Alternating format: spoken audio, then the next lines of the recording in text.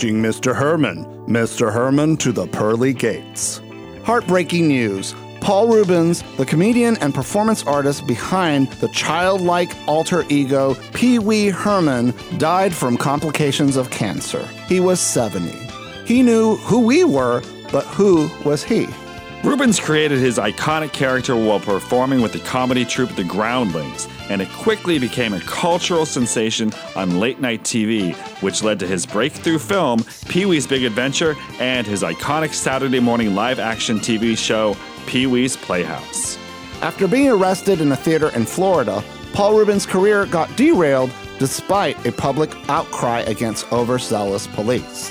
Comedian Gilbert Gottfried joked, "If masturbation is a crime, I should be getting the electric chair."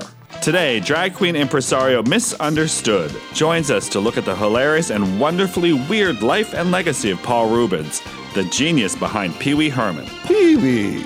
Plus, a look at the urban legends surrounding Carol Channing and the life and legacy of Shuhada Sadakat, the musician best known as Sinead O'Connor. I'm Fausto Fernos. And I'm Mark Fillion. And this is Feast of Fun. Before we begin, let's listen to a scene from Pee-wee's Playhouse, Season 1, Episode 1, titled Ice Cream Soup, where Pee-wee is bullied by Randy when he's trying to make some chocolate vanilla ice cream soup. Hey, boys and girls, let's make a snack. Snack? Did somebody say snack? Hi, Terry. Hi, Pee-wee. Snack time's my favorite time, except for lunchtime and dinner time. Today we're gonna make ice cream soup. That's my favorite. First ingredient in ice cream soup is ice cream!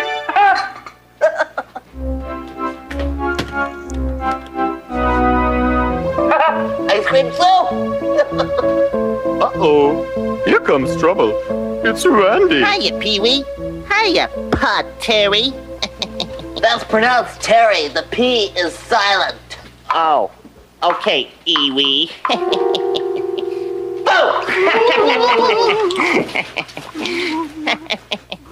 That wasn't very nice, Randy. You'll get over it. What's this? Ice cream soup. Yeah, I just have to put a little bit more chocolate in it. You need more than that. Let me show you. Oh! Randy! Randy! Stop it! Stop it! Randy! There you go. Ice cream soup. See you later. It's ruined! There's way too much chocolate in my ice cream soup! My snack is ruined!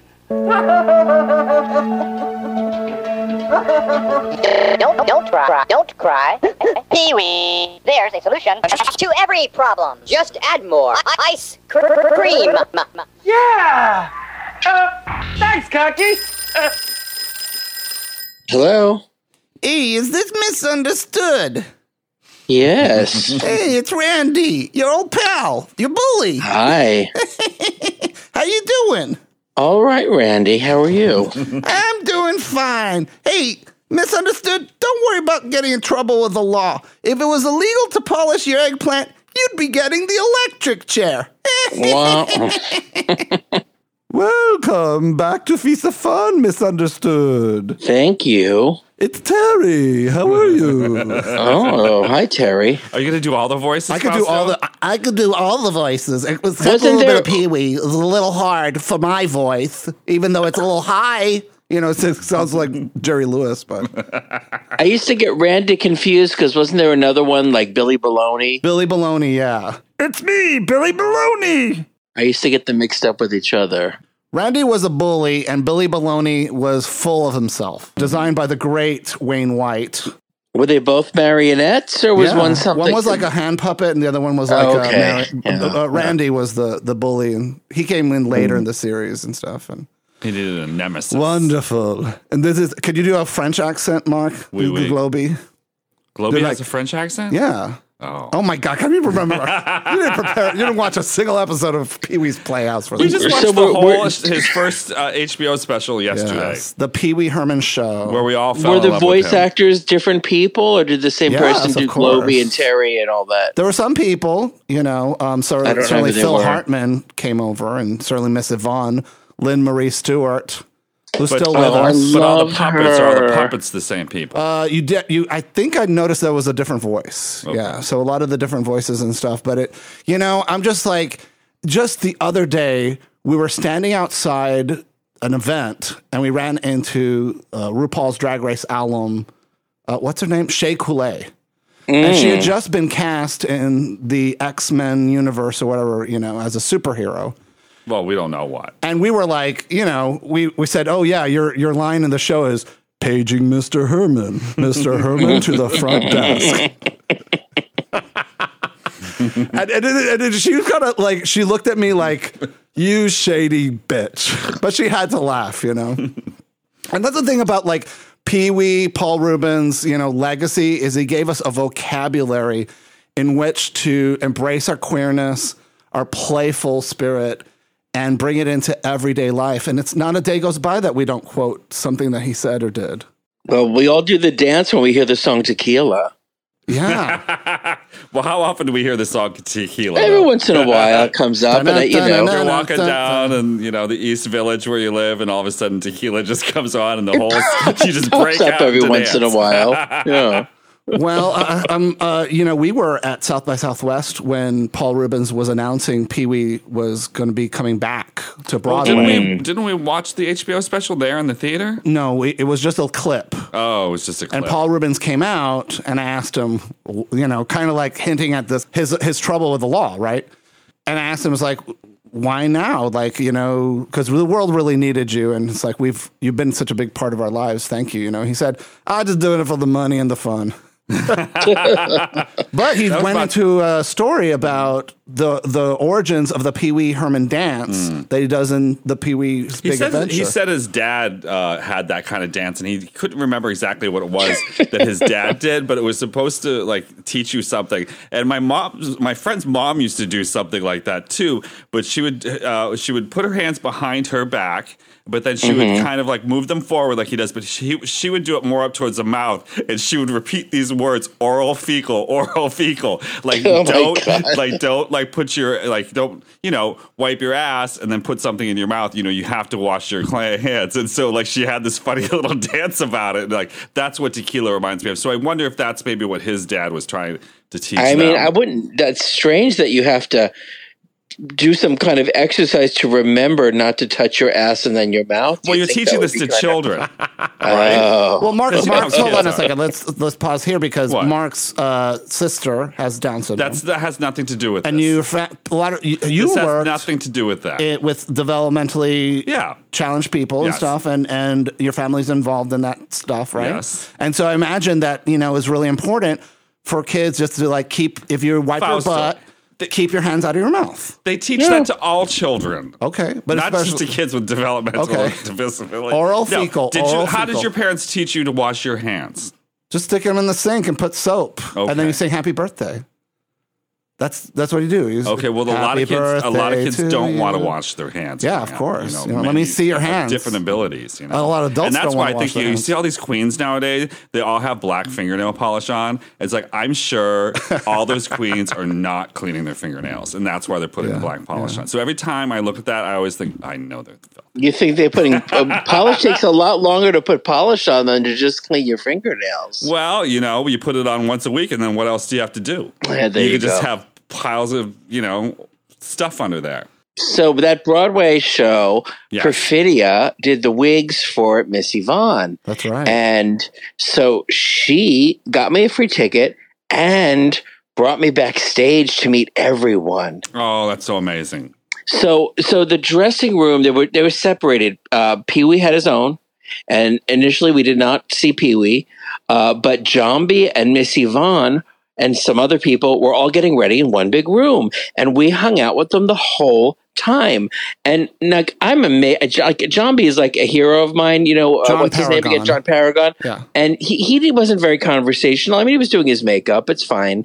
But Miss Yvonne chatted with us the whole time, Lynn Stewart, and it was just amazing to really. And she even had a party in one of the dressing rooms after the show, so we hung out with her. And she's still my Facebook friend and wishes me happy birthday every year. And I'm not sure if she knows I'm the same person or she just thinks I'm some drag queen on her Facebook list, but she always acknowledges me, and which is very sweet. Yeah, I mean, for somebody who is as famous as she is, you're surprised that she's so accessible. Like, I'm friends with her on Facebook. Yeah. She's like a really nice person. I mean, you can kind of tell, like, in Pee-wee Land, in the world, in Puppet Land, yeah.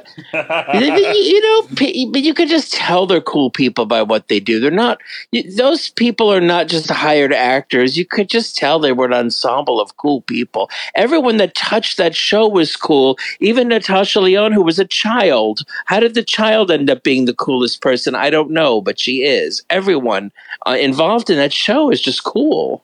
Did you get to meet Pee-wee? So what happened was we walked by. We weren't being pushy enough to just like walk into his dressing room, but we walked by the door and he was in there talking to puppeteer Basil Twist, who I happen to know because he was a downtown person, you know, he's one of the most talented puppeteers in the world. So he's gotten respected. He did all the puppetry in the show. So Basil's like, hey, come on in when we walked by. And so we went in and Pee-wee's just chatting and talking. And he actually talked about Lady Bunny.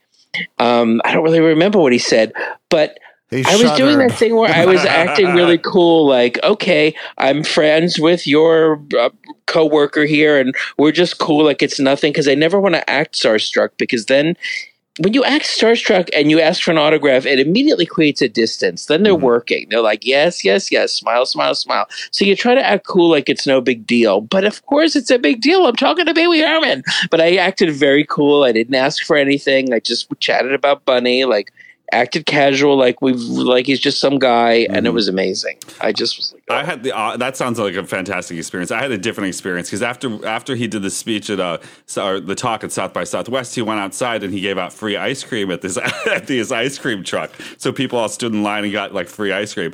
And so I was next in line. He came in, he was holding this thing, and I think it was some kind of popsicle. And I looked at him and I looked at him. He looked at me and he goes, I have a feeling this isn't the kind of like ice cream treat you want.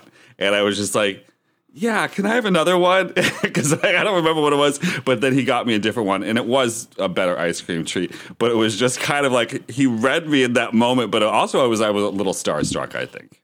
Well, he's just such a compassionate person, you know, for somebody who really shaped the humor of a whole generation of people and certainly inspired so many entertainers and queer artists and comedians and us, you know, in a very deep way. To hear the shocking news that he's been living with and struggling and fighting with cancer for 6 years. And you know, even his way that he left this world, he's like apologizing for not telling the public that he was fighting this. And I'm sure that, you know, the news came as a surprise to even some of his closest friends because he was working on a dark reboot of Pee-wee's Big Adventure. Yeah.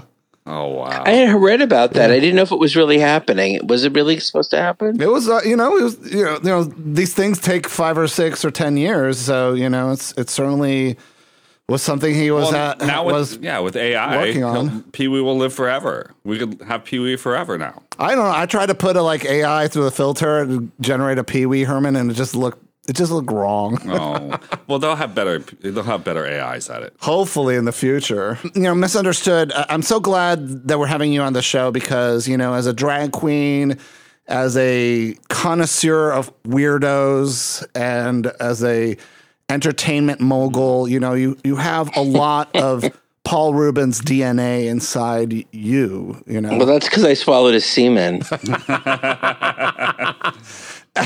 Do you remember where you were as a young person? It's like, where did you discover Paul Reubens or Pee-wee Herman? Like, do you remember the first time you saw him on television? I don't remember the first time I saw him, but I remember the first time I saw the TV show. And I have to say, the TV show blew me away more than the movie. The Pee-wee's Playhouse, you mean? Yeah. It's hard, you know, it's really hard to tell a person who's younger because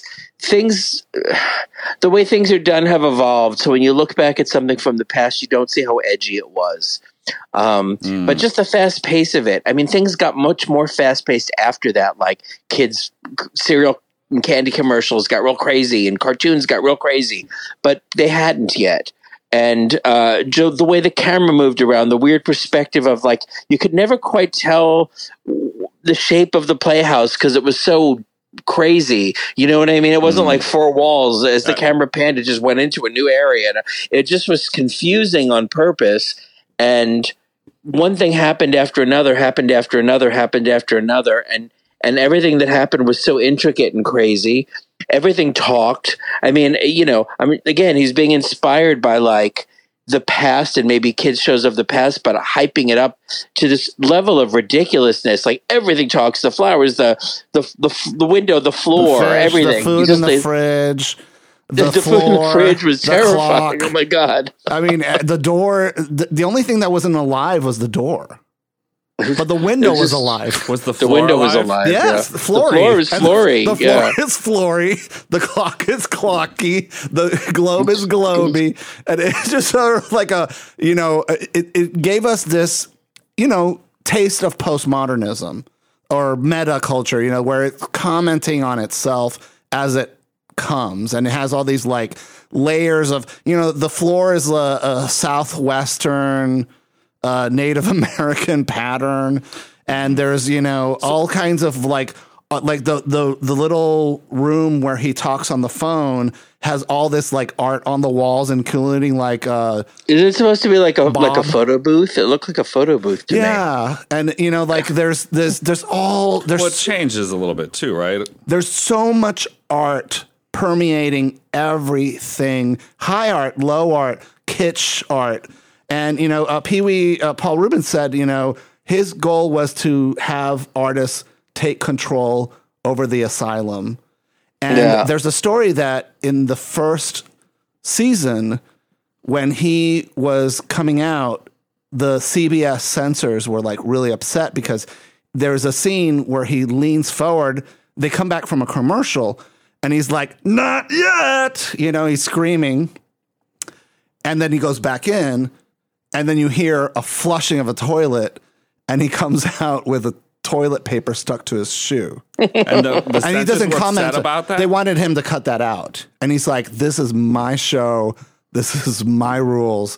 And he fought for all this subversive, wild, crazy stuff that as kids, it made us feel sophisticated. It made us feel intelligent. It made us feel valued. You were a kid? Are you that young? Yeah, I was living in Puerto Rico watching this, and I would set the alarm to watch Pee-wee's Playhouse. Like it was must see television on Saturday morning. I was already, I guess. Yeah. The show came out. I was my first year of college, I think. Yeah. Oh, you guys are so old. Isn't that nice? Wow. I mean, I remember the first time I saw him on HBO, and then he was a guest on David Letterman often. That was when I first saw him. So that's how I kind of knew him. And then when the TV show came out, I mean, I wasn't up in the morning to watch the TV show. Well, you were a little bit when the movie older. came out, it was Fantastic. Pee-wee's Big Adventure. Yeah, yeah, and so for me, it's like what we do here in the podcast, the live show, Feast of Fools used to be called Feast of Fun used to be called Feast of Fools. And it was a very tightly scripted show with puppets and drag queens and musical numbers that, very much reference Pee-wee's Playhouse and was compared to it a lot. And, doing this kind of stuff is really tricky because when there's all this makeup and puppets and silliness to it, people have a tendency not to show up on time for rehearsals or take things seriously or memorize their lines. And, to Paul Reubens' credit, he was really good at finding talented, brilliant people who were at the beginning of their careers. And filmmaker Tim Burton said, I was a nobody, I had been fired from Disney for doing Frankenweenie. And that movie inspired Paul Reubens to hire him to direct Pee-wee's Big Adventure. And he said if it hadn't been for Paul Reubens, he would not have a filmmaking career. And it was Danny Elfman's first film score. And he's like, I don't know what I'm doing either. And he's like, and so Paul Reubens believed in all the people that he worked with and saw something greater inside them. Mm-hmm. And that's to me like the most important legacy that he leaves behind is just this wisdom and compassion and insight into seeing the best in everybody he interacted with. And so for me as a kid, it's like watching him on David Letterman, opening up his shopping bag and pulling out all these toys. I was like, that's what I want to do with my life too. I want prop humor. Well, it was just, and really Weird Al Yankovic was very similar to that. And, Ali Willis, who we've had on the show, who, was very involved in creating that show. And, Cassandra Peterson as Elvira, mistress of the... Right? Yeah, I mean, but there was just this appetite for... Because we didn't have the internet, right? So people would just go to thrift stores or museums or libraries and find these weird things and collect them and then make art on these weird things. And so it was very common to go to somebody, an artist's home in the early 90s, late 80s, where the walls were painted weird colors and there was like religious candles and puppets and fur-covered picture frames and... Like my home was and like statues of Pee Wee Herman. Before, yeah, but it was Pee Wee's influence. But it was like that's just what artists did, And we would go to thrift stores and buy weird shit. And your style, Misunderstood, is very much you would if you walked onto Pee Wee's Playhouse, you would fit right in. I wish I did. You could challenge Miss Yvonne for the most beautiful woman in Puppet Land. That's true. That's true. Yeah, fight to the death. I know. Who She's still the most beautiful woman in Puppet Land. I love her. And she's alive. They're all dying. Zombie died first. Died. John Paragon died. They're all in heaven with Phil Hartman making new television shows. Did you know there was a Pee Wee Herman cereal? That was a breakfast cereal? A breakfast cereal. And now, Paul Reubens, this is interesting. When he started doing the Saturday morning cartoon, Saturday morning series, live action series, he was really worried that he was going to affect children in a negative way. And a lot of people don't realize that he, some of his early work was in Cheech and Chong movies, doing cocaine with them. There's scenes with Paul Reubens. Well, all right. Yeah, snorting cocaine and with all this stuff. And so he was like, I really want to, be a positive influence for children. And the show, if you really look at it and examine it, it's about like getting in touch with your feelings and solving problems. Helping others, doing, sharing and, giving your wish up for somebody else's happiness, And so he wanted to have a sugar-free or low-sugar kids cereal, and he thought it would be really hilarious to team up with Purina Dog Chow to create Pee Wee Chow, a cereal for kids, for kids to eat, that they would, and they have a commercial that he described as the 1950s mom would pour a bowl of the cereal and put it on the floor and says, "Come and get it." And the kids would crawl on the floor and eat it like a dog. Now, they did taste tests on this, and the kids hated it because it wasn't sweet enough. Oh. So it never went to market, unfortunately. That almost sounds like an urban legend. That's what he said. He said it was... Why Purina Dog Chow? Why would you team up with a dog manufacturer to make a cereal and not go to a cereal? Do you not know any children? I never thought of it as a kid's show. I mean, I know that it was kind of both. Oh, but I just remember at the time thinking, I can't believe they're pulling off playing this on Saturday morning like it's for kids. That was my thought at the time because it just didn't even. I wasn't watching Saturday morning cartoons anymore, but I would certainly go, "Ooh, Pee-wee," and go turn it on. I mean, well, in a college. lot of double entendres, like stuff like the kid wouldn't understand. We understood it. I was 12 years old. You still don't understand some of the things on that show. I'm explaining half the show to you sometimes. Well, there was a joke that you were like, it took a long time for me to get. Which one was that? About the rubbing or something. It was like, just this afternoon, you were like super mad at me that it was a good idea. Was it a Pee Wee Herman thing? No, something else. But it's like the show spoke to kids like me. They're the latent queer kids, the misfits, the outcasts, the outlaws. And it created a space where we were celebrated and loved. And for that 1 hour, Technicolor hour of the day, we could escape into a world. Of course, it was, clearly artificial. A world of muscly, shirtless lifeguards that just visit. He only lasted one season. Poor Tito. I know. I was looking up Ricardo and Tito. I guess they had him basically be a Latin gay guy, like a buff stud. Yeah. He came off as very gay, but I guess in one episode they had him express interest in Miss Yvonne because she's such a beautiful woman of all Puppetland. Everybody, even the gay guys, want her. And he said in Spanish, "Das mucho placer a mis bolas." And I remember watching that with my little sister, Talia. And I was 12 and she was 8 years old. Mm-hmm. And we both looked at each other. We're like, did we just hear that? What does that mean? It means you give me a lot of pleasure to my balls. But, you know, because he's holding that was the second one who was a soccer player. Yeah, so he's holding the soccer ball. But, you know, it's very clear what he's saying. You know? Well, that's the thing is like you can say a lot of things that are dirty in Spanish on American television because Americans aren't going to understand it. Yeah. Now, in researching for the show, I realized that Pee-wee's start, you know, came from his family. When he was like around the age that I discovered him, he begged his father, who was an Orthodox Jew, Israeli war veteran, to build a little stage where he and his brother and sister, Luke and Abby, could recreate plays together. Aww. And it turns out that Abby Rubenfeld, which is not Reubens, he actually changed his name so he wouldn't bug his family with his fame. Abby Rubensfeld grew up to be a lesbian civil rights lawyer in Tennessee. And, wow. Yeah.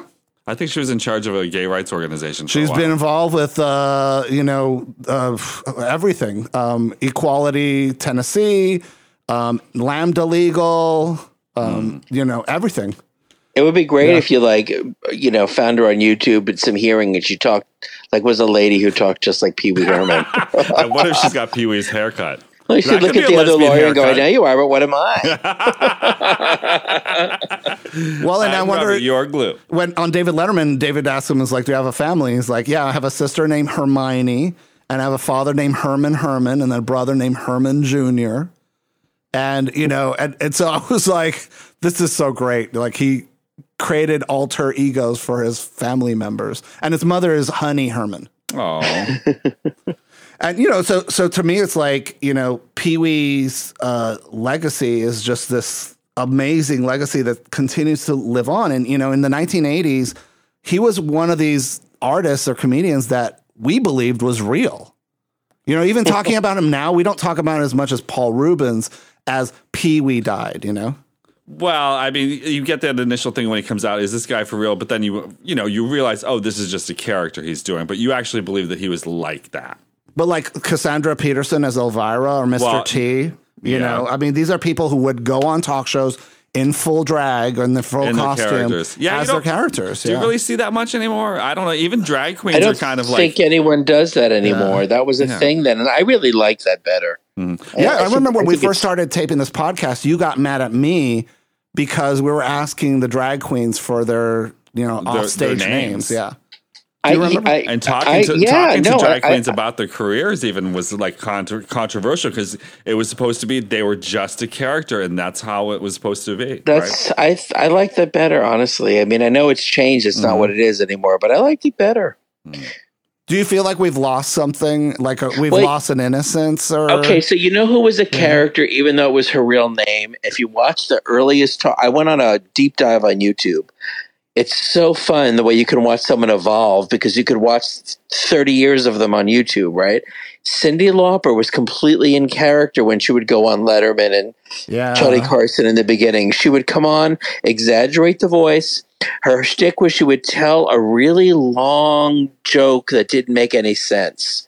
That like the punchline wasn't a punchline. And they would look at her like just but she's just so cute and crazy. And so she was doing like a Pee-wee thing really in the beginning. Little by little, she became a real person, like by 10 years later, she's completely like a normal person, but for the first 2 years or something, she was a complete character in her talk show appearances. You should really go back and watch. It's fun. I definitely will. Well, there's a connection between Pee-wee and Cyndi, right? They were close friends before any of their success. Kind of makes sense. And Paul Reubens was friends with Lorraine Newman, and that's why he wanted to audition for Saturday Night Live. And Cyndi Lauper did the theme song to the show, which was not revealed for years. Well, we knew about it. A lot of us kind of, well, you know what I remember thinking? I remember thinking like, oh, it's someone trying to sound like Cyndi Lauper, because it's television. You feel like, oh, let's just get some no-name person, but tell them to sing it like Cyndi. How does the theme song go, Fausto? Well, so a couple of things. So to clarify here, so the theme song, and I watched it again today because I was like, it is implied that Cherry is singing. So right. Paul Reubens and John and Phil Hartman and the team, went to Danny Elfman. I'm not too sure it was Danny Elfman who composed it, but the person who wrote that and said, "Hey, we want this to sound like Betty Boop." And so literally Paul Reubens says, "Come on in and pull yourself up a chair." And he goes, and then Pee Wee interjects and points to Cherry and says, "That's Cherry."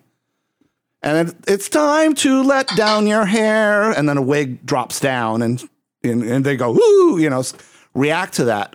And so in my mind, and a lot of kids' minds, we're thinking that Cherry's singing the theme song. Right. And the person who did the voice for Cherry did not do that voice, but it's clearly like very similar. And, we have some friends who are very close friends with them and told us that was Cyndi Lauper. And I was like, get the fuck out of here. And we kept that secret until Cyndi Lauper put it out in her book and came out of the closet as the person who recorded it. Now, she didn't want people to know that she sang the theme because she was afraid it would hurt album sales for her sophomore album, True Colors. And so she was credited as Ellen Shaw in the show's titles. And Paul Reubens sent her a screener talking over it saying, "Oh no, my career is ruined. Oh no." Isn't that the best story? I just think it's interesting how the idea of what would ruin a career has changed so much. Right. Like people used to be so worried about any little this. Mm-hmm. Like for instance, I guess this is what she was thinking. Celebrities used to not do commercials. Unless it was in Japan, because there was no internet, nobody would see it here. They would do foreign commercials. Right. Because it was seen as like lowbrow. But that goes back to the 60s where like movie stars wouldn't do television because it was lowbrow, and then some, of course, did, and then it became normal, and So I don't know why she thought at the time singing a TV theme. So I guess because they thought they didn't know it would be such a cool show. Mm-hmm. I guess. Well, it's also like not her style, really. She's very sincere, and Pee Wee's Playhouse is the opposite of sincere. It's wild, it's unhinged. Mm-hmm. Literally, you let down your head. She kind of did the Betty Boop. She did the Betty Boop voice on "She's So Unusual" at the beginning. Remember, so you kind of knew she sounded like that. So I completely thought. I don't think I knew it was her, but I thought, "Ooh, sounds a lot like someone doing a Sydney." I mean, with gays, the words it gets around. I mean, we didn't have the internet. We all heard the Whitney Houston, Jodie Foster, Kelly McGillis rumors. We all knew who was gay and who wasn't. The Dolly Parton has tattoos on her sleeves. I don't know. That might be post-internet. I knew a lesbian who wrote one of Whitney Houston's songs. She was a DJ. She wrote "Love Will Save the Day." And she told us that back then, she said, like, Whitney was completely open in front of her.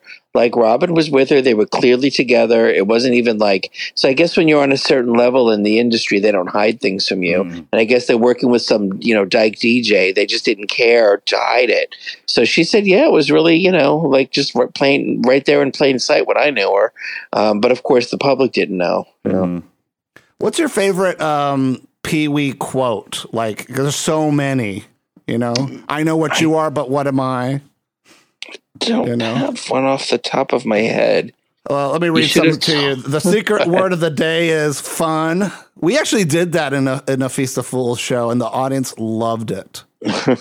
And why don't you take a picture? It'll last longer. I meant to do that. And I was researching. These are all just things that kids say, Fausto. Well, but he's accredited with it. It's like, "That's my name. Don't wear it out." Actually, is a line from Grease. John Travolta. And then it's also uttered in Dobie Gillis by Gilligan. That's my name. Don't wear it out.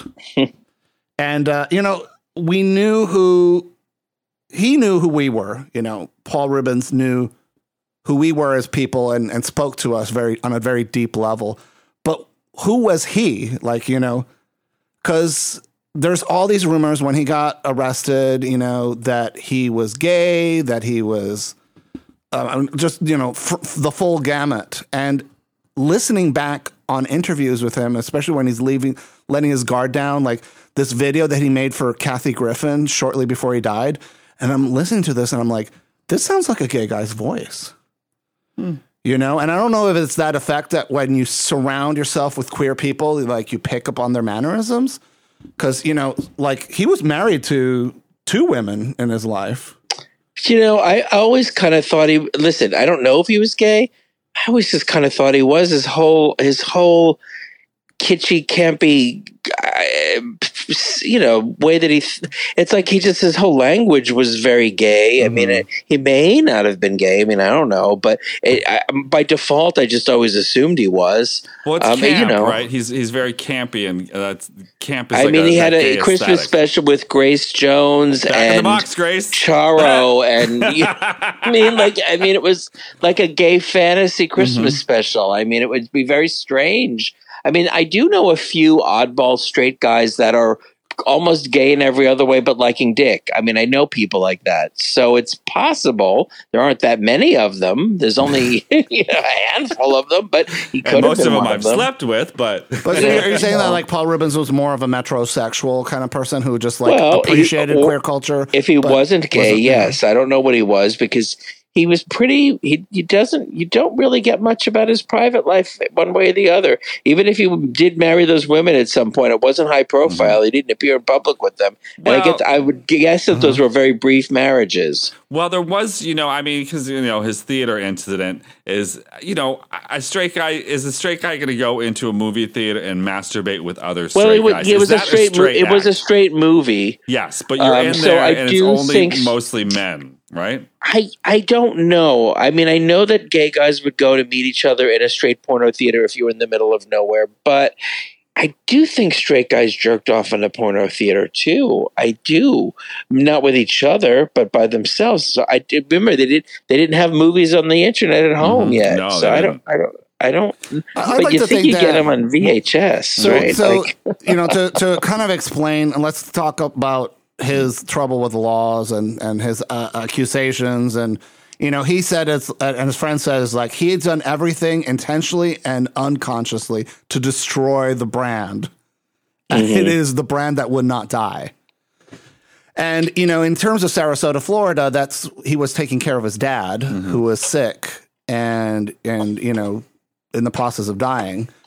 And in hospice, and he was like, you know how it is when you're. If for those of you who has death gets some people horny. Well, when your parents live in the middle of nowhere, Sarasota, you Florida, go into the closest place, which might have been that boring porno theater. Sure. Just to do something exotic and wild and fun, And so he naively went to this place, and he thought no one would recognize him, and then not realizing that, and this happens to us when we go to Austin, Texas. I'm like, Mark, be careful because, in the South. I have been to group activities and stuff like that, and then people start talking to me about the podcast. I'm just like, this is not the time and the place. But in the South, when you're doing things that are walking the edge of legality, the police make it they don't fight the crimes. As Gilbert Gottfried said, it's like, if masturbating was a real crime, then I'd be getting the electric chair. And, in terms of him being arrested because he was masturbating, people fix over, did he masturbate or did he not? And I'm like, he probably didn't. He was just there bored. That's what everybody, but the thing is, that's what I thought at the time. But if he did, what? I thought a porno theater was full of people masturbating. They know that. No. That's what some people are there just to watch it, Fausto. Yeah, I don't think that many people are there just to watch it. How naive are you? Who just watches porn like a movie? Have you not been to Steamworks and you let's go to a gay bathhouse. You walk into the room where they're showing porn. Some people are just sitting there looking at it. Like some people are sitting there. Because you have to remember, when you're in a bathhouse, there's little rooms to go in and fuck and whatever. If there aren't, and you're just in a theater, and that's the whole place. People are sitting down and masturbating, and they did this on purpose. They could have arrested anybody in that theater. They arrested everybody that day. It just did happened. they? Oh, they Four did. people got arrested As they were coming out. They didn't like go up to them with their hands on their dicks. That says a lot more about Florida. Florida's just always been a shitty place. They leave people alone. They paid to go in a theater. And, like, you really believe the other people in the theater were looking at these going, oh my God, I feel assaulted right now. That person is masturbating while I'm trying to watch a sexually explicit film. Right? I mean, that's what they're there for. They're masturbatoriums. That's what I'm saying. It's you go there to jerk off. The thing is, at the time, it wasn't something you would really say out loud on TV that, yes, that's what everybody does there, because there's just certain things weren't talked about in the mainstream culture at the time. So it just, nobody would acknowledge that at the time that that's what everybody's doing there, even though lots of people knew that. It's very puritanical, that they wouldn't talk about that, and if you had that happen to you, your show would be canceled. But you know what? I feel like we elect people as presidents now that do this kind of stuff. I felt like at the time that happened that men all knew that's what goes on in there, but women didn't, because women, you don't see very many women who'll go sit in a theater and masturbate. I'm not saying there were none. Of course, there's some, but not that many. Men are just more willing to whip it out in weird situations. And so I think almost every guy was like, yeah, well, that's what goes on in there. So in reaction to that arrest, CBS pulled Pee-wee's Playhouse off the air. All these toy stores, including the big retailers, pulled all the Pee-wee toys off their shelves. But there was a secondary market for those at the sex stores as dildos. What are you talking about? Is that true? That's not true. And in terms of his career, it basically torpedoed it. He wasn't working until he did Mystery Men. And I remember when he did was a few in things. Mystery He did Men. Buffy the Vampire Slayer, which he parodied getting caught in the theater. I don't know, his death scene, because he's a vampire in there, right? And they stab him with a wooden stake in the heart, and he makes these sounds like I'm dying, and it just goes on forever, and it sounds like somebody who's masturbating very vigorously. I believe the Mystery Men, so Mystery Men came first, and then Buffy the Vampire Slayer. But right on the heels of each other, I'm sure. And I remember watching Mystery Men and not recognizing Paul Reubens or Pee Wee Herman, and we were just like, oh my God, he's back! Like, he was notorious, and it made him a larger than life figure, because it was really like he was such a beloved entertainer, And you watch that video with him and Carol Channing, and everybody loves Carol Channing. And they're at the award ceremony, and Carol Channing's like, hi, I'm Carol Channing. And everyone's like, yay. And then I'm Pee Wee Herman, and everyone's like, yeah. Like the crowd was Carol. wild, And poor Carol. Well, if they weren't excited for her, they were excited for her, but they were even more excited for Pee Wee Herman, I just love seeing, those are two of my favorite people. Seeing them together, it's like, that's magic. Just crazy. It's just magic. Those two insane people. Would you follow them into a theater and masturbate with them? Oh yeah. Would you sit between them, or would you be on which side would you be on? I would have to sit between them, because I'd have to get a little taste of both. Honestly, yeah. Anybody who's not masturbated and throw the first stone. Well, I think it's why people like Carol Channing and Liza Minnelli always marry gay guys, because you're so fascinated with them that you'll even fuck them if you have to, just to hang around with them. If I had to fuck Carol just to hang out with her, I would have to do it, because I wouldn't really want to fuck her. But if that's what I had to do to get her to like. And now with Trimix, you can fuck anything. Trimix is an injection you can put into your dick and just keep it hard for like 4 hours. When we saw Pee-wee, be careful, kids. When we saw Pee-wee, listen, I'm not giving out medical advice. When we saw Pee-wee at South by Southwest, he talked about after the arrest, he went and stayed at Doris Duke's estate in this house. Doris Duke, for people that don't know, she was a famous American heiress. She was heir to like the Duke fortune, which is mostly like cigarette tobacco money, I believe. And then diversified. And so she's an old school heiress. And so he stayed there, and he stayed in the same cottage that Imelda Marcos stayed in after she had to flee the Philippines. Doris put her up in the cottage. And now, she got a reprieve too. Imelda Marcos, she's back in the Philippines, and I think her son's the president now or something crazy. It's just crazy. But, he was married to her daughter, to Doris Duke's daughter. So he just kind of rode out the controversy there on this fabulous estate. Because, Doris knows what it's like to be surrounded by controversy because it's been alleged she killed a gay man. How did she kill him? She ran him over with his car. He was trying to leave. Oh, she did a Caitlyn Jenner. And she ran him over, and then the cops came, and one guy he came forward later after she died. He's like, "Yeah, I'm pretty sure she killed him." And Paul Reubens says, "I want to marry that." The daughter. The daughter. Yes. Oh, because the mother is the one. The mother is the mother. Oh, yes. the one that killed him. Mm-hmm. Yeah, allegedly. If you piss off your mother-in-law, it's watch out. Yeah, and she had a fabulous. I saw her. I think went by her estate in Newport Beach. If you ever, or Newport, Rhode Island. If you ever had a chance to see there, all the rich people had places there. But what's interesting about it too is the Navy was also stationed there. And I was talking to this older guy with my mother. Who's just like, "Oh yeah, back in the '70s, this place was wild. I mean, it was sailor saloons everywhere, tattoo parlors, this, there. It's all changed now. It's all more family friendly." He's like, "You would have loved it." And he kind of looked at me. I was like, "Okay, Daddy." I know. I'm just so heartbroken that I hope that the last 6 years of Paul Reubens' life were filled with joy and happiness. And certainly going through not cancer. Dealing with cancer. I just dealt with cancer for not life threatening cancer, but pretty serious cancer. And it's it's just sometimes you don't want to tell people about it because it's just they can't stop talking to you about the thing that you're going through. And I imagine that, for him being this beloved public figure who's in the hearts and souls of so many people, it would just been emotionally overwhelming for him. I hope that his last years were filled with love and, surrounded by all the wild, crazy things that he enjoyed doing, So when he was in, trouble with the law and he moved back to LA and stuff for a while and his house was raided by the police. And, Paul Reubens would buy from estate sales weird shit in bulk, crates of this stuff.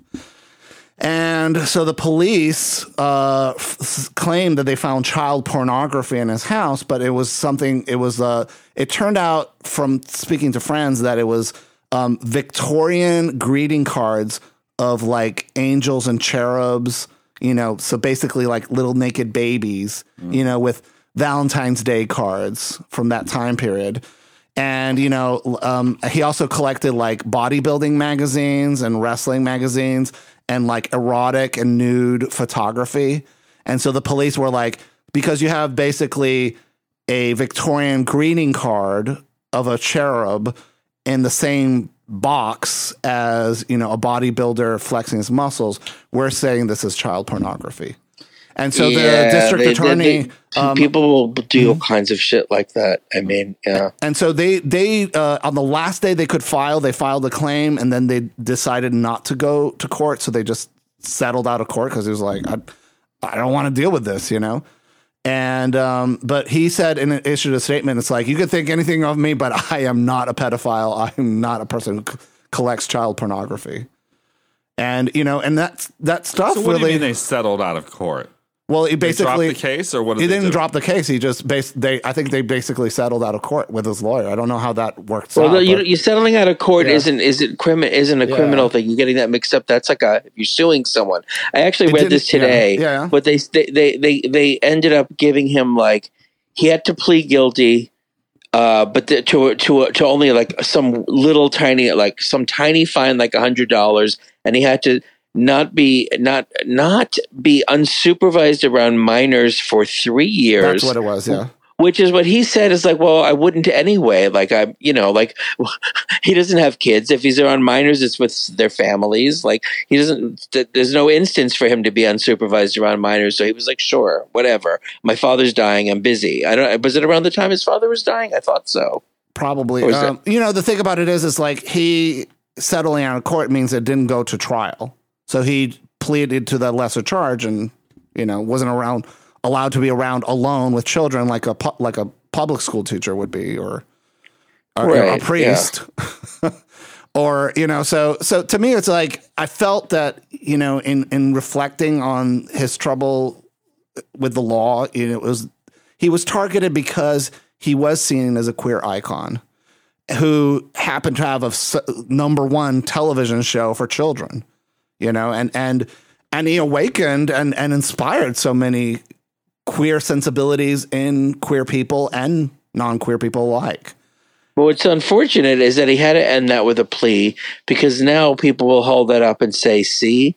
And I've been seeing that on like TikTok comments all day, like people going, "Oh, you're ignoring the fact that he was a pedophile," and I'm thinking, like, where are the receipts for that? And I guess to them that's it, because he did make that plea, but they're not really looking into the details of it. No, nor do they care to. They want to just talk about that kind of stuff because the as conservative people love to accuse other people of being pedophiles when it usually turns out they're the pedophile themselves. Yeah.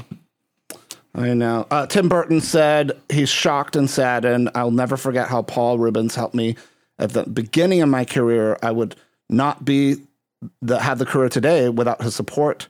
He was a great artist. He's deeply missed, and I'll miss him too. Katie Lang, interestingly, said, "Sweet rebirth, sweet man, beautiful, joyous thing. I love you."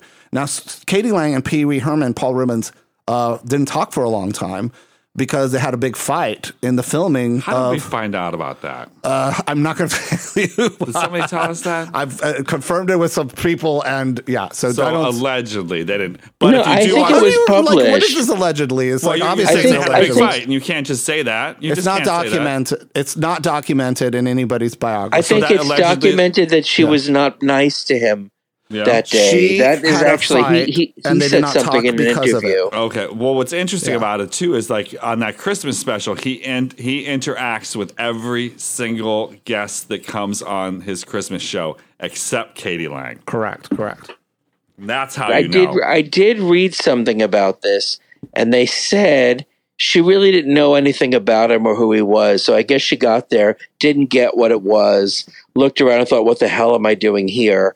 And I guess she just thought she was on some child show that wasn't, not knowing how fun and innovative it was. And so she just wasn't very, she was like, "Film this and let me get out of here." I think he said something about it. If he didn't say it in an interview, somebody did, because I read something about it. It is documented. I don't know about a personal fight, but it's documented that she was just a little standoffish that day. Natasha Leon said, "I love you so much, Paul. One in all time. Thank you so much for my career and your forever friendship all these years, for teaching us what true original is." Now she hit her first acting gig was as a kid on Pee Wee's Playhouse. Amazing. She's the coolest person. I just love her so much. Yeah, it's so great to see her struggle and be reborn and be this iconic artist and actor that she was meant to be, and certainly Peaches Christ saw that in her and cast her in All About Evil, when at the time, it was hard to get her cast in anything because of her trouble with addiction. Can we talk about how integrated his cast was? Oh yeah. Yeah. So, at the time, having, black people, Hispanics, old, young, people of different racial and shapes and sizes, and fur and puppets and all that stuff was seen as a very exotic thing, and it was seen as a queer thing.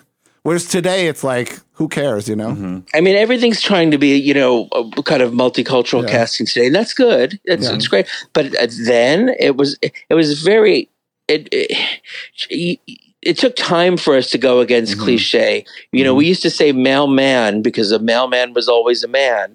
His was a woman. It was a black woman. It was Reba the mail lady. Cowboy Curtis, you don't picture a cowboy being black then, right, because the cliche was a white guy. Cowboy Curtis was black. King of Cartoons was black. Tito and Ricardo were Latino. Mrs. Renee was Jewish. Yes.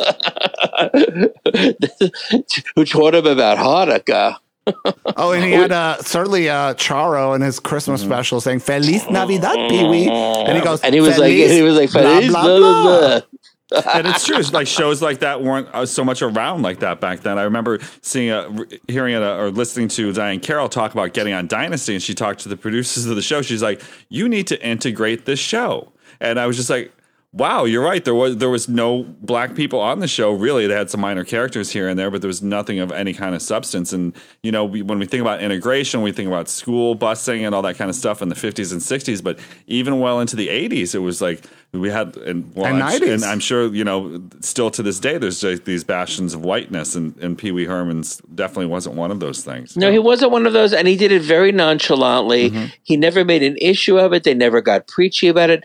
It just was what it was. Again, something that's pretty common today, where, a cast is just from all different backgrounds and everybody acts like that's totally normal, which it is.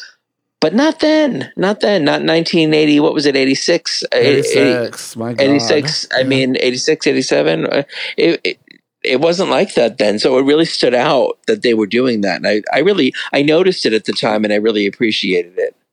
And certainly, like, there was a lot of man eye candy on the show. Like, Mailman Mike was handsome, and Tito and Randy, and even Cowboy Curtis was a hunk. You're counting Randy as eye candy? No, Tito. You said Randy. Did I say Randy? The puppet. Faust was into puppets. He's into fisting puppets. What was the name of so it was the lifeguard, then he was replaced by the soccer player. Yeah, Tito and Ricardo Tito. Ricardo, thank you. Not Randy, Ricardo.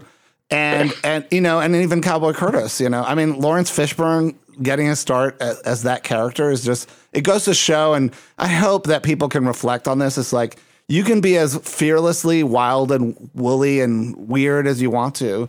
And it's not really going to hold you back anymore, It's like, I just see all these young people today, and they're just like, I'm worried about my brand. And I'm like, you don't have a brand. Martha Stewart has a brand. Burger King is a brand. Your, lipsticks at DragCon is not a brand. That's just you putting a sticker on some cheap knockoff shit that you bought at, AliExpress and trying to pass it on to unsuspecting teenage girls. It's not a brand. Just saying. Can I get an amen up in here? Fausto, and and speaking of RuPaul, somebody who was quite a fixture in Pee Wee's scene, and I have some stories that RuPaul was very close friends, of course, with Cassandra Peterson. But I guess when he would go to their parties or something, he would just go to the kitchen and talk to the people, the crew in the kitchen most of the time. We heard one story where that was Diana Ross's party, and he was Diana Ross. Okay. Dolores DeLucci told us that he was hot for one of the cooks or something like that. Something like that. So he came into the kitchen to hang out with him. I get it. And it's just like, what an amazing tribute and scene of Friends. To have these iconic, brilliant artists all just hanging around and enjoying each other's company. But that's what the queer LA, West Hollywood scene is like, and certainly you talk to Jackie Beat and, all these other wonderful people that surround her, and, Nadia Ginsburg, Devin Green and Tom Goss and, these kind of artists is like part of our lives. And I guess, we're wanting to be that for future generations, So you are, listeners, the Pee Wee of the future, and he lives in you.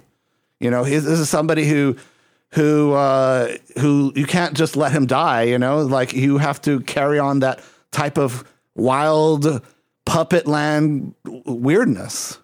And if you're going to work with puppets, here's some advice: treat the puppets as human beings. I just hate seeing when people work with puppets and they're just treat them as a prop, And I'm just make eye contact with the puppets, listen to what they're saying and react to them.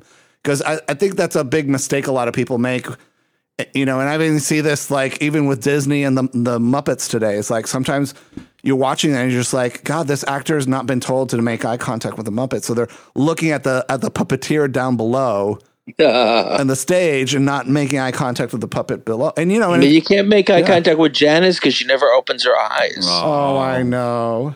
She's so stoned.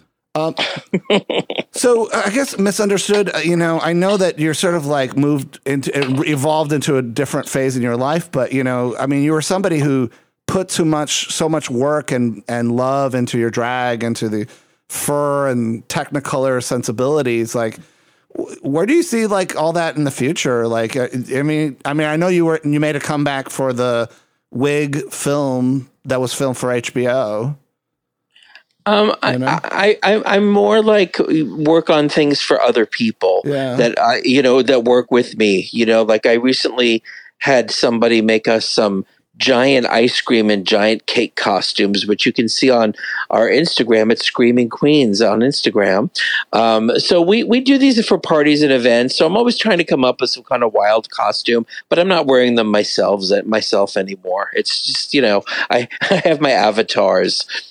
Because I don't fit in them anymore. Yeah, I'm not willing to course it down for them anymore. I'm past that phase of my life, but I still am sort of visually obsessed. And I really get into actually editing my Instagram videos. I put a lot of work into it. I love taking imperfect little video with my phone and then playing with it, manipulating it till it looks really cute. And so I've been doing a lot of that. Well, I hope, with AI, it's like we start to see some, because everyone's like hating on AI and saying it's going to take jobs away. And it's probably true, likely to be true. Has the Barbie movie been good for business? I'm looking at your Insta right now. Well, we did a lot of Barbie. Yeah. You know what?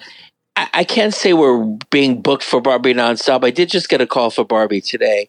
But I just thought I have so much stuff that you stick a Barbie wig on it, Like my pink strolling table can be Barbie. It just needs to be in Barbie wig and sunglasses. So I photographed that and we did a bunch of Barbie stuff in a row. So yeah, we the Barbie champagne dress and the Barbie bathing suit we made years ago. So we've had that. And although you can buy those on websites now, ours was custom made by Gara Sparrow and has a built-in corset. So you get that Barbie waistline. It's not just a little bathing suit. It's more of a little device going on in there. It's a little more couture. Yeah, a lot of people don't understand that like a lot of those women's garments, they really have foundations in them. Those dresses is like, it's everything. Mm-hmm, mm-hmm. It's not just like a t-shirt you pop on.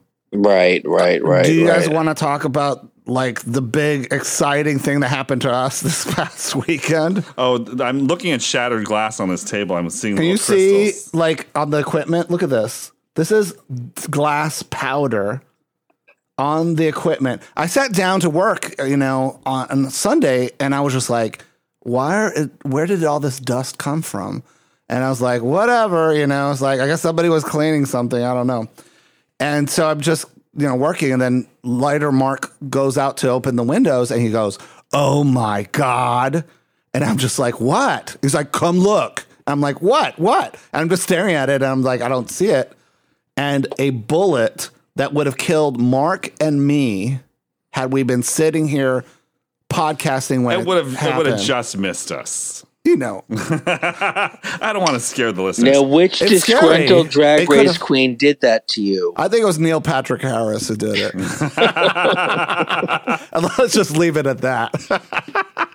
I don't know. It's like, you do a podcast for, God, 2 decades, almost years. 2 decades. But right? I got to tell, because we have a sunroom, or some people in Chicago call it the French room, the front room, but they pronounce it as French room. Yeah.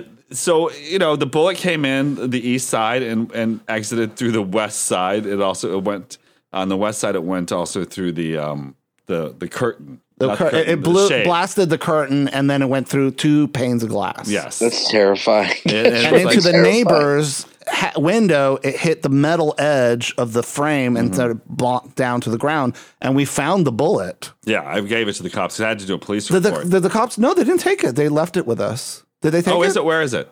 I don't know. I thought it was sitting on the table. So now you have a hole. Oh. You have a hole in your window with like air. Is it your air conditioning leaking out? Did you put tape over it? I haven't taped it up yet. It's a small little hole. It's just a bullet hole. It's just a little hole. I've never seen a bullet hole. I don't know. It was terrifying. Well, you've seen bullet holes like in movies and stuff like that. That's kind of like what it looks like. So now we have to like replace 1, 2, 3, 4, 5 window panes basically, because it got smashed. And I'm just like, God damn, it's like. But I got to fucking tell you how sucks. many times I've thought about bullets coming through these windows. Like You've had that thousands fear. and thousands and thousands of times I've thought about. So you manifested it. I manifested it, but you know what? I manifested it in such a way that we didn't get harmed. Can we manifest health and happiness? Yes. For ourselves and our listeners and our friends and our Now, I guests? want people to be very clear. This was not any kind of targeted attack.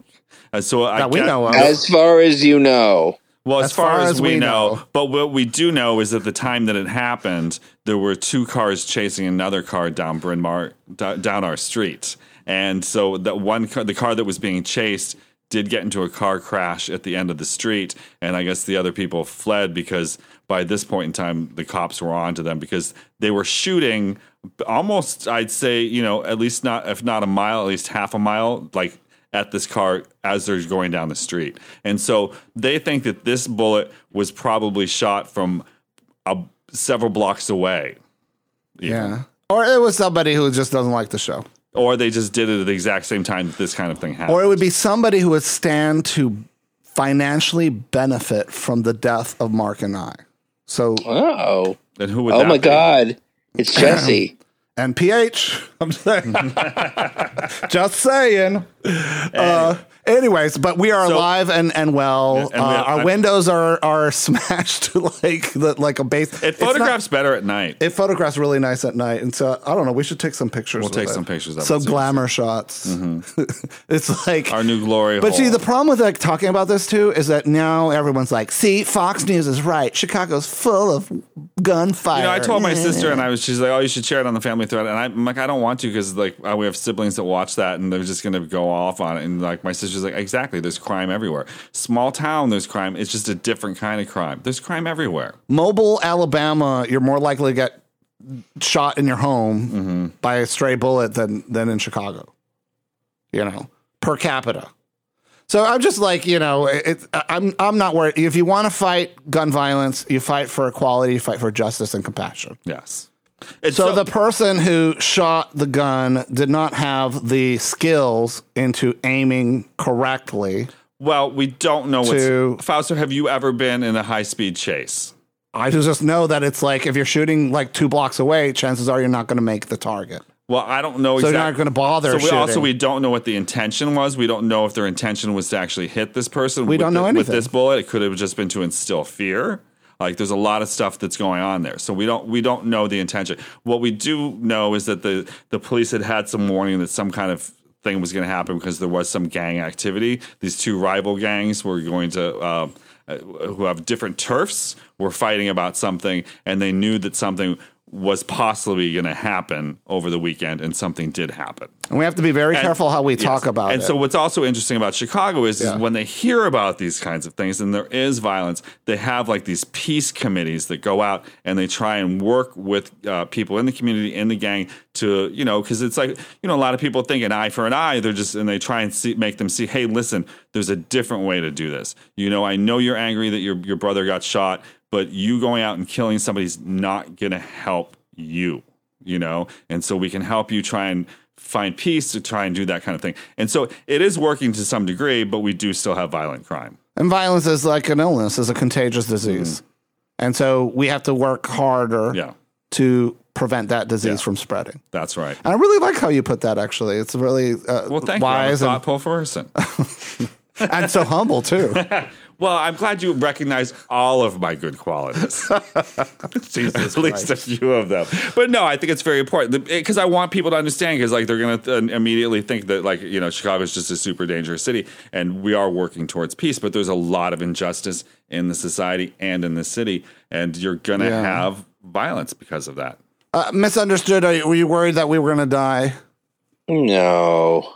No? Oh, good. No. I think you could handle that. Mm-hmm. A little bullet couldn't stop you. Should we auction off the window frames? We should donate them to an artist. I'm sure there's some kind of artist in town who's working about violence. Okay, I guess so. Yeah, it'd be like, get the Feast of Fun window bullets. Or auction it on eBay. It is pretty scary, though. Actually, I mean, I live in New York City, and crime happens here. But I guess I've a couple of times heard something, and I'm so naive, I don't even realize someone's like, "Oh, those were gunshots." I'm like, "Oh," but I've never witnessed gunshots or had them come through my window or anything like that.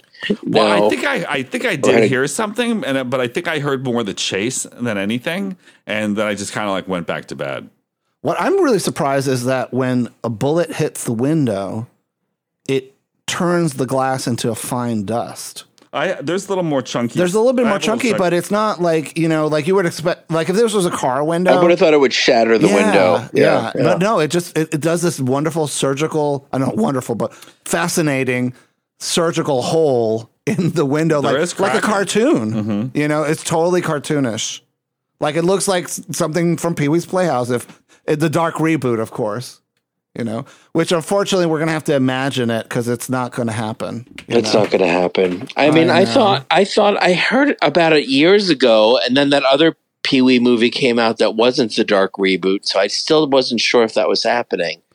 Yeah, we didn't talk about Big Top Pee-wee or Big Pee-wee's Big Vacation.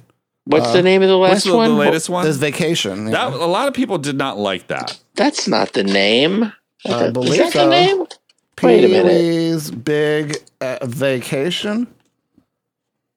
Big Holiday, sorry. Oh, okay. Enough.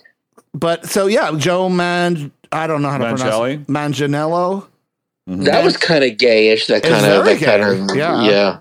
And so to me, I was just like, so this is like, Paul Reubens coming out as gay. Like the last thing he did on television was, I think he was appearing on a television show, but his last film was Pee-wee's Big Holiday, and he rides into the sunset with Joe playing himself, hugging him tightly in the waist, I mean, what was strange about it is aesthetically, sensibility-wise, he always came off to me as gay. However, I've never heard one actual rumor of someone who's like, oh, yeah, I mean, I know people that have known him. Nobody said, oh, he's gay, he picked up guys.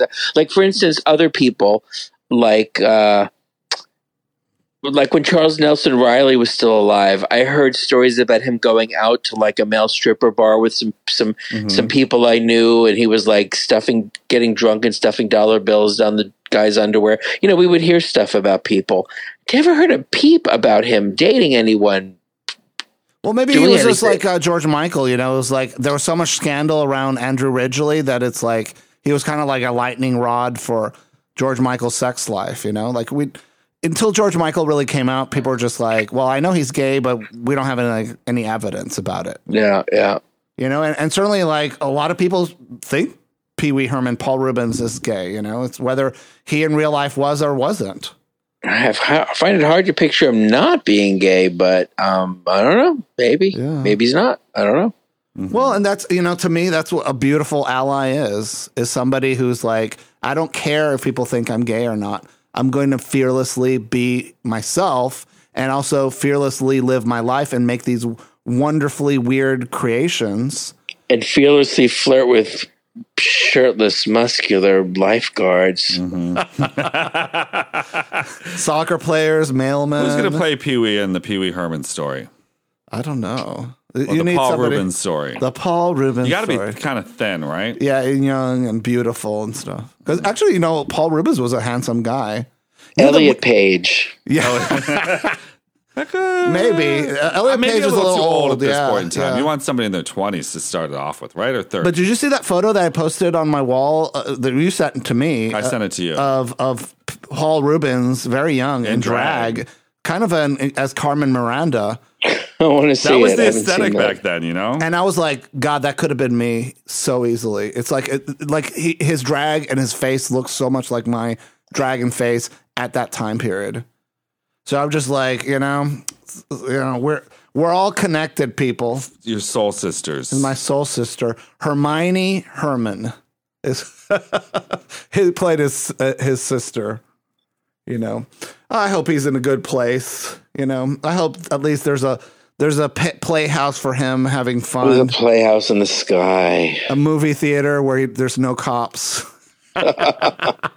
It's so good talking to you, Misunderstood. I just love having you on the show and talk about. I wanted to do a show with you about solving all the urban legends surrounding Carol Channing.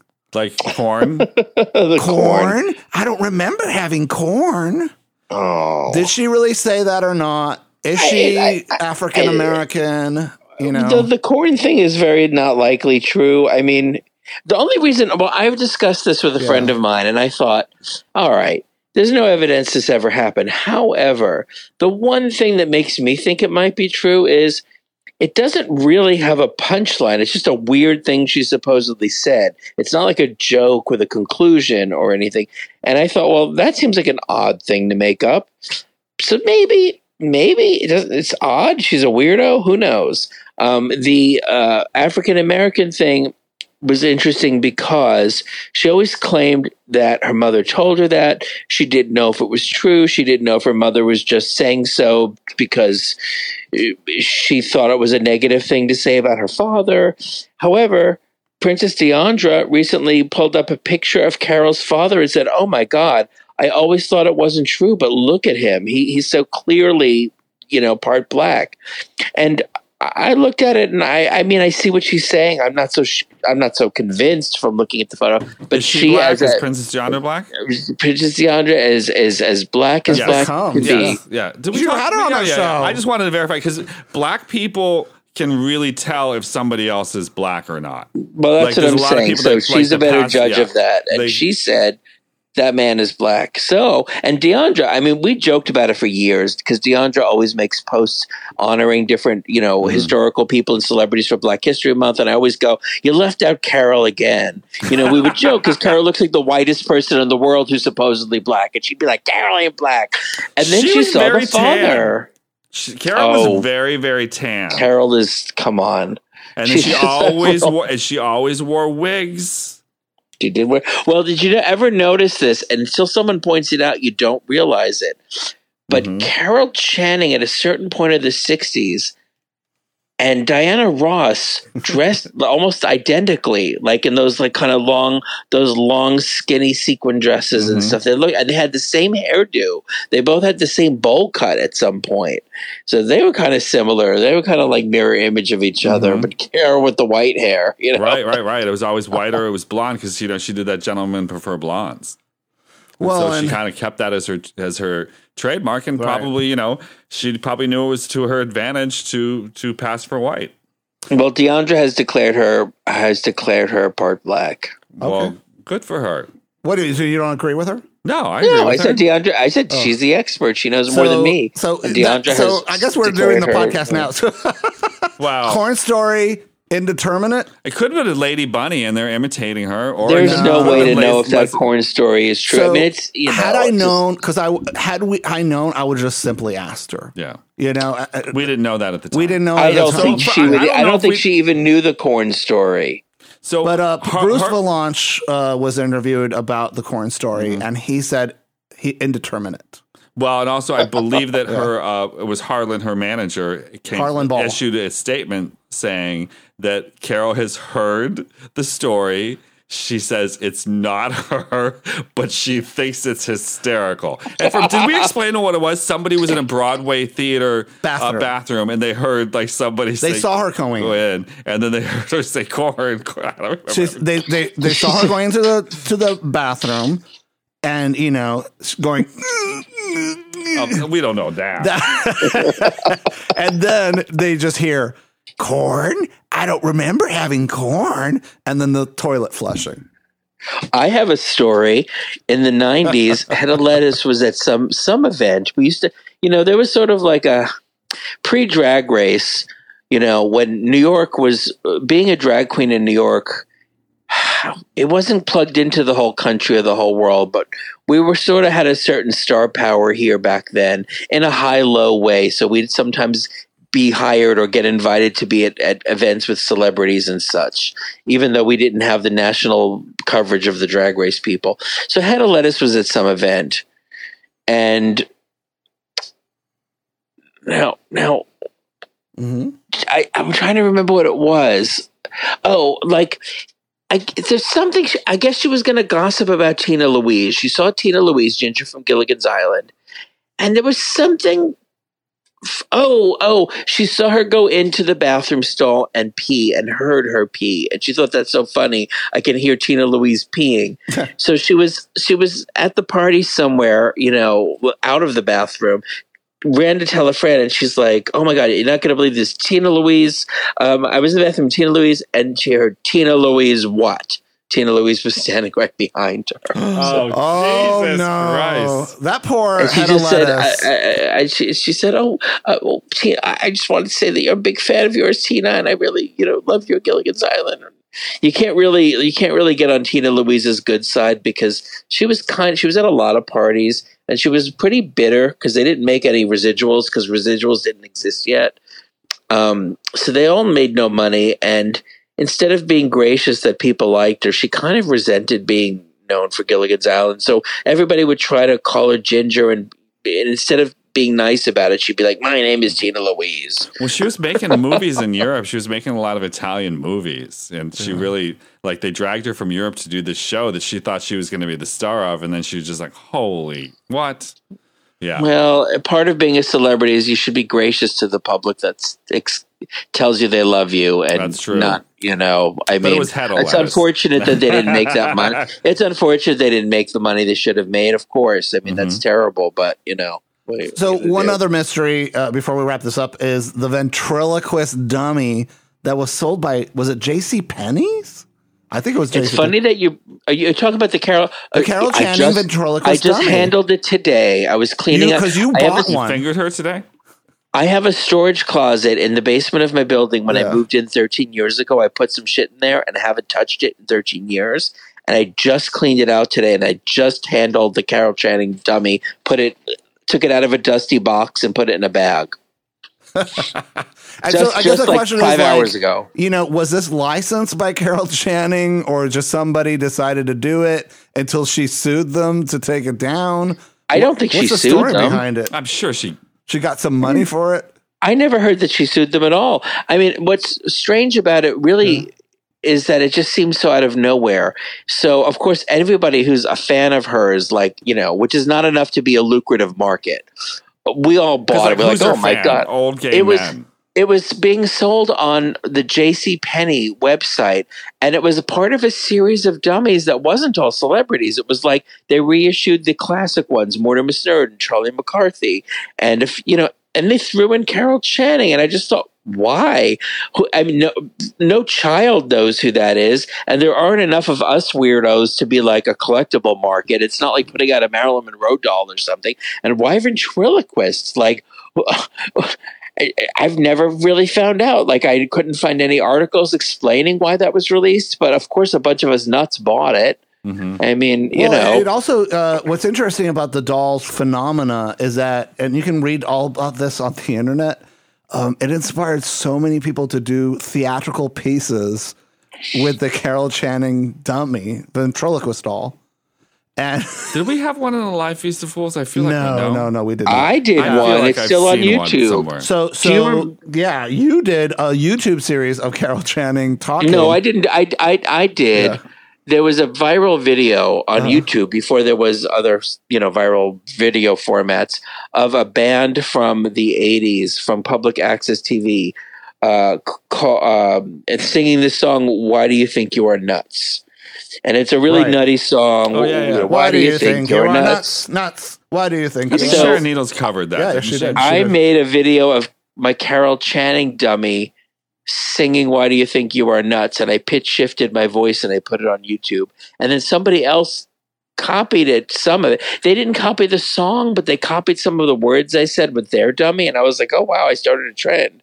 So for a while there, that video was getting, it's still on YouTube, that video. I never took it down. It's still there. You can buy it on eBay, but they're all if you want it in good quality, it's about $400. Or if you can get it without the clothing, it's $99. They did a really bad job on her hair, and I always meant to do more videos, and my intention was to get Perfidia to redo her hair. Or Perfidia has these doll wigs that are about that size that were made for the Blythe doll in Japan, because the Blythe dolls were really popular and people would pay to have new wigs done for them.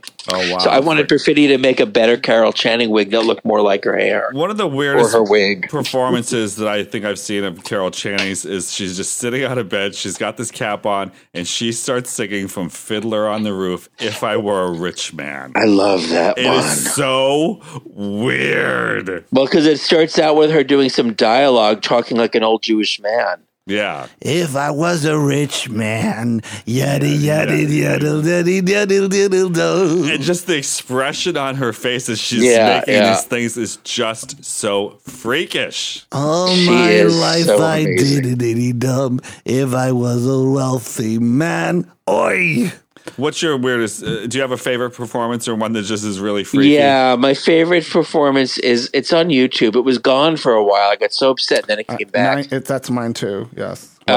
She's singing "That's How Young I Feel." Oh yes, which is supposedly a rock and roll number. It doesn't seem all that rock and roll, but it definitely has this real '60s look about it. And she does this amazing reveal where she like takes off her jacket and it matches her dress, and she pops out of a garbage can and she's dancing with Tommy Tune, and it is just nuts. And it's trying so hard to be popcorn. hip. Yeah, well, what's interesting about there is that she comes in and Tommy Tune is playing. Man, I'm Freaknik Beatnik. I'm one of your biggest fans, and she's like, I think you have me confused for is that were you expecting Aretha Franklin? Aretha Franklin. And he's like, another black artist? And he's like, you're the original queen of funk, And he's just like, I'm the queen of Broadway, not the queen of Electric Circuit.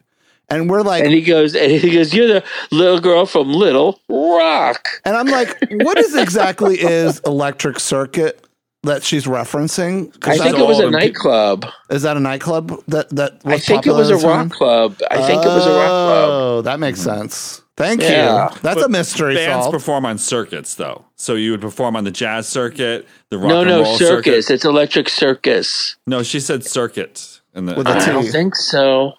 Okay. I don't. I like misunderstood. I'm going to Google it. It seems she's talking about one location and another, and it wouldn't make any sense. He's saying Broadway. I'm Broadway, not. Yeah, look, the Electric Circus was a nightclub on St. Mark's Place in 2nd Avenue in the East Village. That sounds gay. Opened in 1967, so that's what she's talking about. Yeah, yeah. So that would make sense, and so to me, it's just like it's one of the most joyful, upbeat, wacky performances. And it's nuts. And she gets into the trash can and pops out like because she's trashy or whatever. What's funny with the trash can, because I think it's from around the same time that her greatest work in my mind, Skidoo, came out, and that involves dancing trash cans. Skidoo is considered one of the worst films ever made, but I actually love it. It has amazing fashion in it, tons of celebrity cameos. Carol claims it was so bad she never watched it. I don't know if that's true. She was upset because it was a flop, but it's so good. It's so crazy. And the song she's singing is from Mame, right? The song is from Mame, yeah. Yeah, originally, was it Angela Lansbury or who originated that on Broadway? I think so. I think it was Angela Lansbury. My auntie. Mame on Broadway? Aunt Angie, yeah. Oh, that's how young I feel. At least that's what I have here in front of me. But what I think is wild about that number is they're just, the whole point is like Carol's, getting all rock and roll, but the song is really not very rock and roll at all. It's, I mean, the fashions are really 60s and swinging and cool, but the song does not sound like rock. Well, because there's no hard, electric guitar or drums in it. But that's what's so wonderful about Carol Channing. And to me, it's like one of the great missed opportunities is that Carol Channing, because I guess Pee-wee's Playhouse, the first season, did you know it was filmed in New York? And they were like, they were saying that Paul Reubens was running a sweatshop. Like the cast and the crew were like, you got to fix this because this is way too fast of a turnaround. And so Paul Reubens, in his wisdom, packed everything up and moved all the production to LA for the second season of the show. And that's kind of why, like, if you look at all the puppets, like, they look a little bit different as the series progressed. And that's just because they kind of hastily built these things and, they started falling apart. And it's like especially Globey looks completely different than what he originated off. And, to me, it would have been great to see Carol Channing on Pee-wee's Playhouse, I know. I wish it was on. Now with AI, you can. Special. Oh. You make that sound so easy. It'll happen in the future. Just listen to Justine Bateman. She'll tell you. Yeah, the Hollywood writers, actors strike, television and filmmakers strike. It's like right now, artificial intelligence is threatening to and demolish that whole industry. Well, they're in an immediate way, it's the extras. Yeah. Because they want to, they've already, even before all of this talk of AI, we did hear there was CGI multiplying extras to make larger crowds. Mm-hmm. We've heard that before. Yeah. Right. But the extras are complaining like they want to scan our image and just keep using us for $168 day rate, which is crazy. It's like, you're literally taking away hundreds of days I could be working, and not paying me for it. Well, and and part of it is like they're making record profits, and that's the thing that bothers me about all these corporations. They're like, well, we have to tighten our belt. And I'm like, you're making more money now than you ever have. Yeah. And this whole idea of this conversation about, the economy picking up and there's, Biden's doing such a great job with the economy and all stuff. And it's like, for some people, but for other people, the inflation's at an all-time high still. The cost of food is, dropped out a little bit, but it's still very high. And it's like, even people with mortgages, the mortgages rates are going up, so it's like rent is going up and it's just like, it's not sustainable. So I don't know what like the next 5 to 10 years is going to look like, but it's going to be a very uncertain future if it's not addressed. And thank God Pee-wee Herman did not have to live to see that. I'm glad I got to have my one little moment in a room with him once. He is one of those people that in my mind, I always thought, it would be so great if somehow through mutual friends, we actually got to like know each other. You always think that, but when you live in New York, it's possible.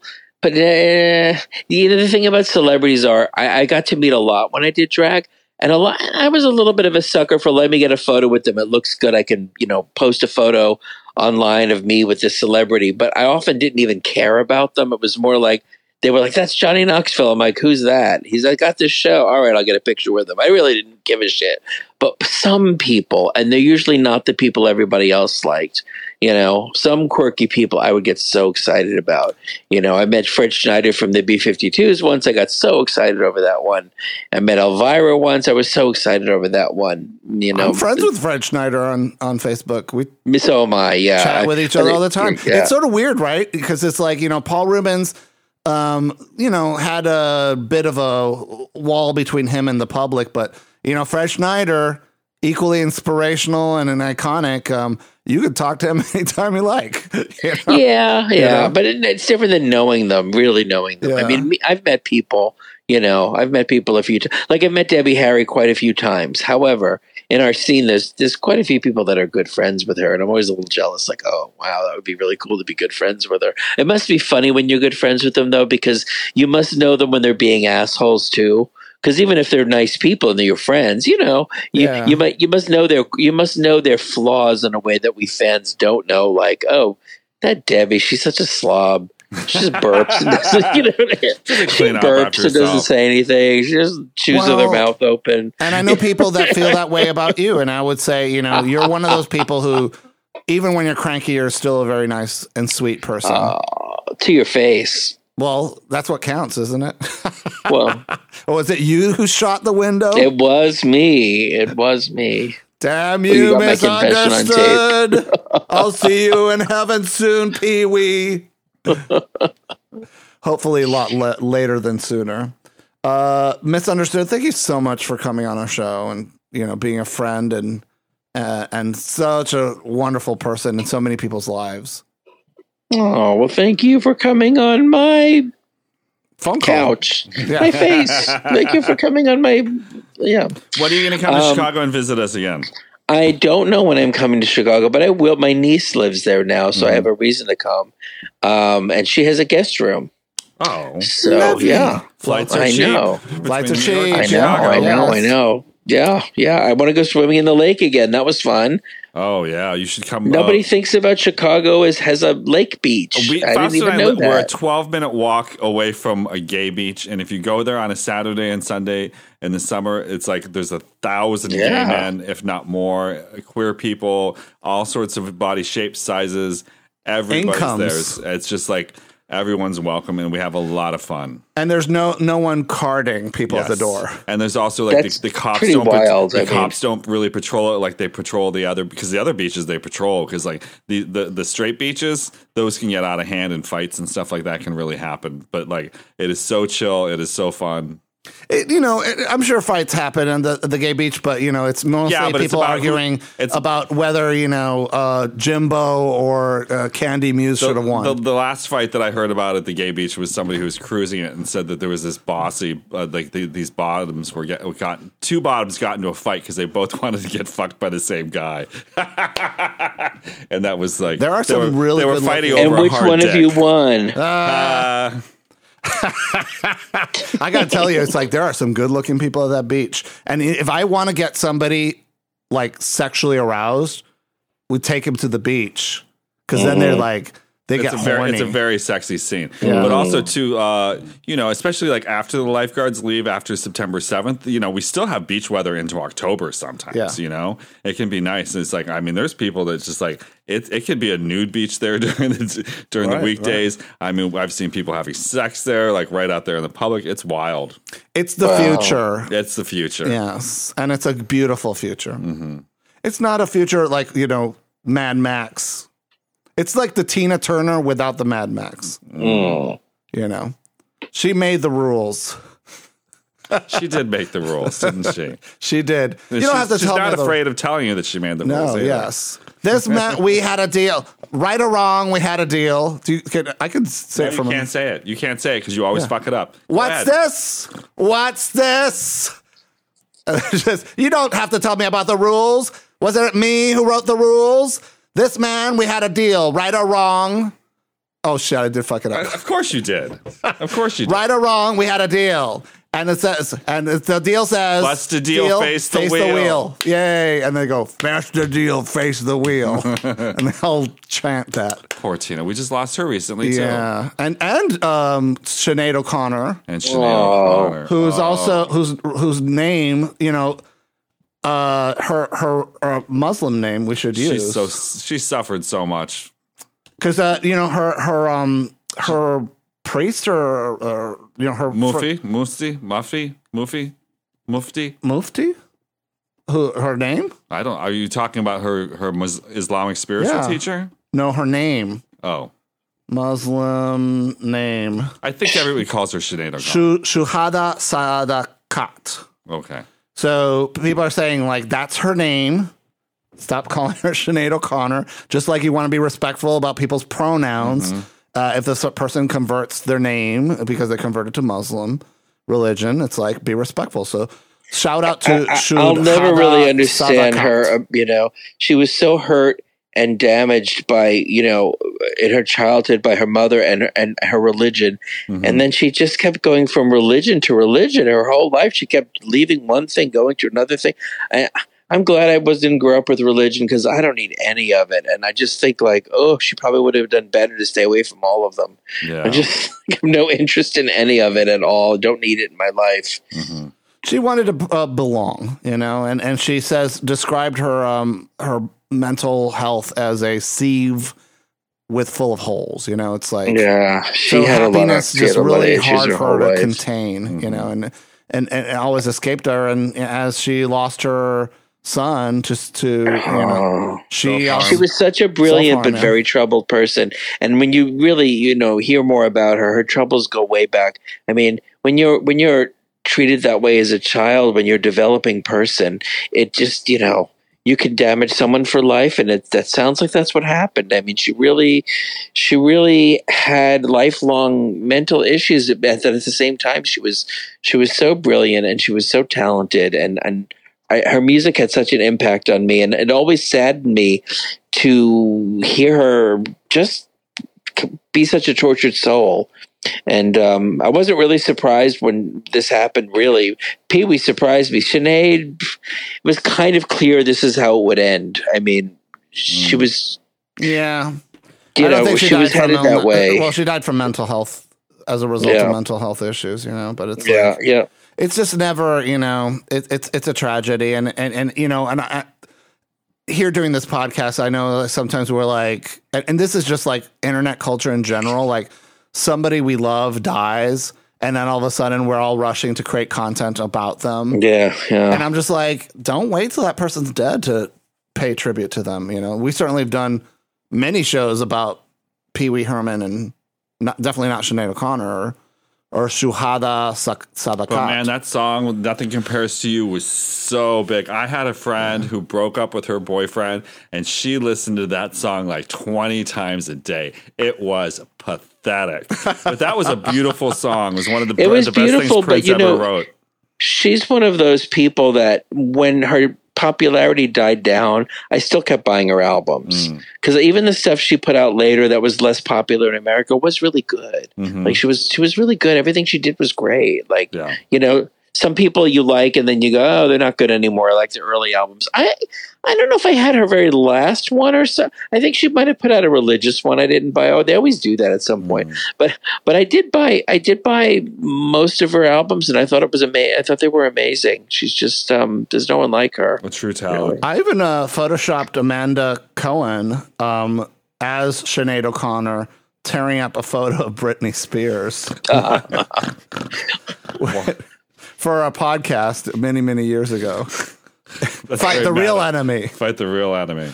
You know, and her like, and that's a pretty common thing that people parodied and references her exit from the public space on Saturday Night Live when she spoke out against the Catholic Church systemic abuse of children and the cover up.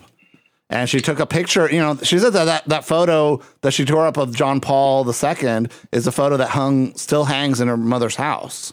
Wow. You know? So it's a photo that had very deep spiritual and religious meaning. And, you know, as a Catholic person, she felt that her trust in the organizational leaders of her church was betrayed. Yeah. And, you know, and she was right. She was right. You know, she was dead right. She was right. I mean, I get my popes mixed up, which was which. Not the current pope, but the pope right before him, which I think was the one after the one she ripped up. The Polish pope, John Paul II. Yeah. The last pope was very anti-gay. He was Ratzinger before, right? Cardinal Ratzinger before he was pope. That was his name. He's the one that kicked the gays out, the gay organizations out of Catholic churches and schools.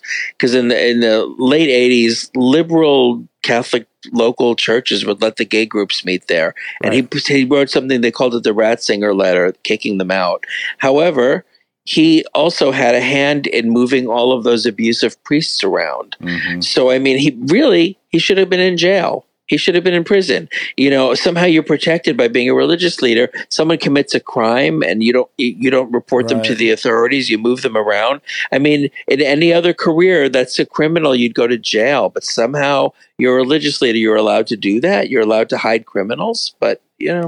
Meanwhile, you know, Paul Reubens in the movie theater looking at, you know, porn, and you know he's the criminal. You know else who died is Inga Swenson from she played Gretchen Cross on Benson. Did you ever watch Benson? Oh, Benson! Oh, yes. Wow, I remember she her. was Benson's foil. Yes, Robert Guillaume. She played the German cook. Yes, and she was. I mean, they got along, but they would always fight though too. But you know, it's sitcoms always have to come together at the end and have a little more understanding of each other. She was 90 years old. Wow.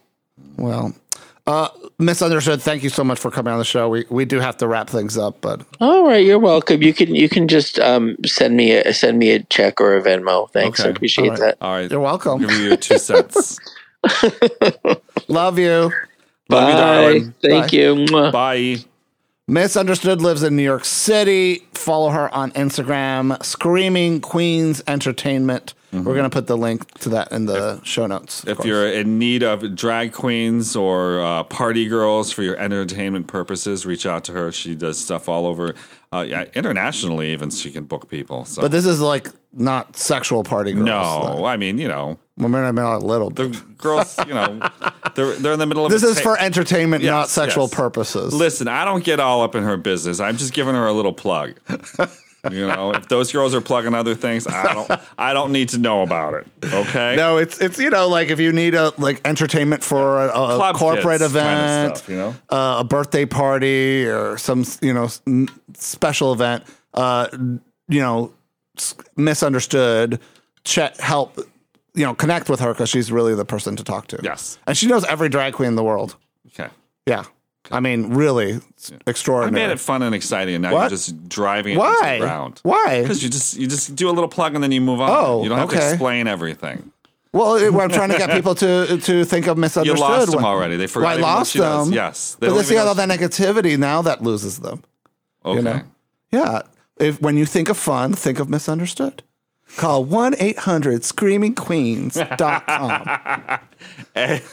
Listen, I want to thank everybody for listening to the podcast. If you're not a Plus subscriber yet, consider signing up at feastofun.com/plus for an ad-free experience. Yeah, and remember, if you ads are annoying, but they do pay the bills. But if you want an ads-free experience, the best way to do that, patreon.com/feastofun or feastofun.com/plus. So you can access thousands of shows, including shows about Pee Wee Herman that we've done in the past. Mm-hmm. Thank you so much for listening, and I know we've been up and down, and it's like literally bullets are flying into cancer, our studio. bullets, and that's all just kinds the tip of of things. the iceberg. But we really appreciate you guys' listenership and your friendship and your support over the years. So thanks for listening. Bye-bye.